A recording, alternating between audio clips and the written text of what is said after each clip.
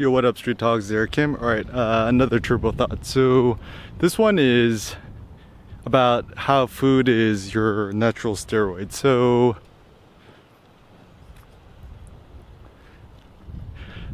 the last few days I've been feeling like really tired and exhausted and not certain why. And actually the reason I discovered was I was eating too much, the last few meals, my mom just visited from South Korea, and she's been cooking some meals with kind of lean cuts of pork, and it didn't quite, give me enough nutrition density to fuel me. And as a consequence, even that's the funny thing, is when you eat a lot of lean meat, you're technically full, but you're not really satisfied. And my theory too is cholesterol is a natural steroid, so the more cholesterol, the more saturated fat you eat, the better. And so the other night though, she made beef shank with delicious, the cartilage and the sinews around it, made this great recipe, put it on the cast iron, fried it a little bit and baked in the oven for 2 hours, super soft, with also delicious bone marrow inside. And Seneca, maybe he's gonna be the first keto baby, but he loves bone marrow. I actually got the idea from the Iliad, where either baby Hector or baby Achilles is given bone marrow as a child, so becomes big and strong. But anyways, so I ate a ton of the fatty beef, ate a bunch of the bone marrow, and just to top it off, at the very end, I probably had like 8 pasture-raised eggs. And this is also something I've discovered. I actually do think pasture-raised eggs are worth it, because if you look at the yolks of just normal eggs, they're very pale, but pasture-raised eggs, the yolks are super amber, deeper, kind of more of an orange color. And my theory is that it's because it has superior nutrition. And the irony is, I've even bought organic eggs which are non-pasture raised. The yolks are still relatively pale. So the heuristic, and this is why I love Japan so much, and just traveling and stuff, it looks like a lot of countries that are not America, they actually have deeper, darker amber yolks, which is great because it increases the nutrition density. The thought is the more amber and deeper the yolk color, the better, because it has more omega-3s or whatever stuff. The same reason why I also think that it's good to eat as much grass-fed beef as possible. I found that the best bang for the buck is probably at Costco. They have the Kirkland brand, Costco brand, frozen grass-fed beef patties, which is a pretty good deal. And the higher nutrition density, whatever. And so essentially the moral of the story is, the more cholesterol, the more saturated fat, the more beefy stuff you eat, the better. Because how's it going? Happy Lunar New Year's. Yeah. Enjoying the weather? Oh yeah. Your legs are looking strong. Beautiful out. You look Beautiful.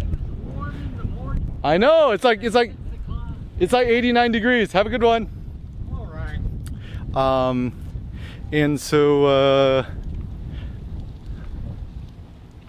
I had that massive meal, and then actually as a consequence I slept so much better. I fell asleep faster, and I woke up feeling so much better and having so much more energy even today.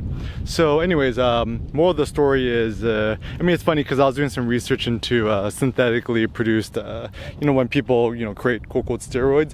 Essentially it's a sterile, and it's all it kind of goes back to cholesterol. And we've been brainwashed to think that cholesterol is going to cause you heart attack and saturated fat, blah blah, but that's actually not the case. The funny thing is, they discovered that consuming more dietary cholesterol actually doesn't really raise your blood level cholesterol. Same thing with fat, right? People are always afraid that, oh, the more fat, saturated fat I eat, I'm going to clog more arteries and I'm going to die. But they've actually found that, if you eat a lot of fat, it doesn't actually make you fat. Actually, on the contrary, I haven't eaten any carbs or starches or sugars for the last like 7-8 years. So people are like, oh, it's not sustainable. I'm like, it just depends on how much you care, I suppose. But anyways, and so yeah, it's good for us to think about food not only as our medicine but as our steroid, and to make us stronger, to think more clearly.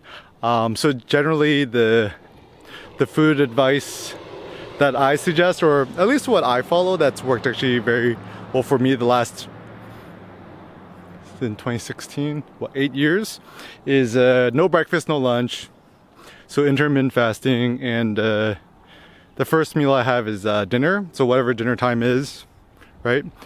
Typically I try to do a Ramadan style whenever the sun goes down, and during the day, you know, lots of water, filtered water, tap water, whatever. And when I first wake up, just drink a shitload of coffee. And then actually a new thing I've been doing is batching a very, very strong dose of coffee first thing in the morning, but abstaining for the rest of the day. And actually it seems that it helps with my sleep a little bit better. I mean, let us assume that caffeine takes 12 to 14 hours to exit your bloodstream completely. So nowadays, because I'm trying to improve my sleep, you know, I'm gonna try to get to bed at like 9 p.m. or 10 p.m. And so if you do the math, right, you don't want to drink coffee after like 8 or 9 a.m. So anyways, so that, and then when you break your fast, eat as much fatty meat, beef, you know, pork belly, whatever as possible. And if you're still hungry, eat as much pastured eggs, including the yolk, afterwards as possible. And also something I've discovered is abstain from all nuts, legumes, including almonds, you know, sugars, natural or fake, you know, all this nonsense about stevia, monk fruit, honey, blah blah. Essentially, if it's sweet, it'll make you fat, whether it is 0 calories or not, because even if you consume a 0 calorie sweetener, you can't fool your body. Your body's hormonal response is, sweet, time for me to, you know, jack up my insulin. And so, I mean, I haven't seen any studies on that, I haven't done the research, but I'm quite certain if one has a big dose of stevia or monk fruit or one of those nonsensical 0 calorie sweeteners, you know, your blood sugar levels will probably spike up, which causes accumulation of fat. And also no vegetables. I've actually found that honestly most of them are pretty starchy, like even cauliflower, broccoli, stuff which is supposed to be good for you. And the only cocoa veggies I eat, I don't even call it vegetables anymore, I just call it herbs, right? Cilantro, basil, stuff like that, or bitter greens. So bitter is better, so kale, even spinach is actually pretty sweet. And even nowadays, the funny thing is kale is actually becoming sweeter. And then, you know, since I'm Korean, I eat a lot of kimchi, which is actually probably, it's so funny because whenever I go to Korean barbecue and eat a bunch of kimchi and stuff like that, I feel like a little bit fatter the next day. And I think it's because a lot of Korean restaurants, they add a ton of sugar to the kimchi to make it taste better. So if you like kimchi, either make it yourself or, you know, buy it at the store so you can see what the ingredients are. You know, no sauces and stuff like that. I mean, I just try to stick to the, you know, salt, pepper, cayenne, the basics and stuff like that. And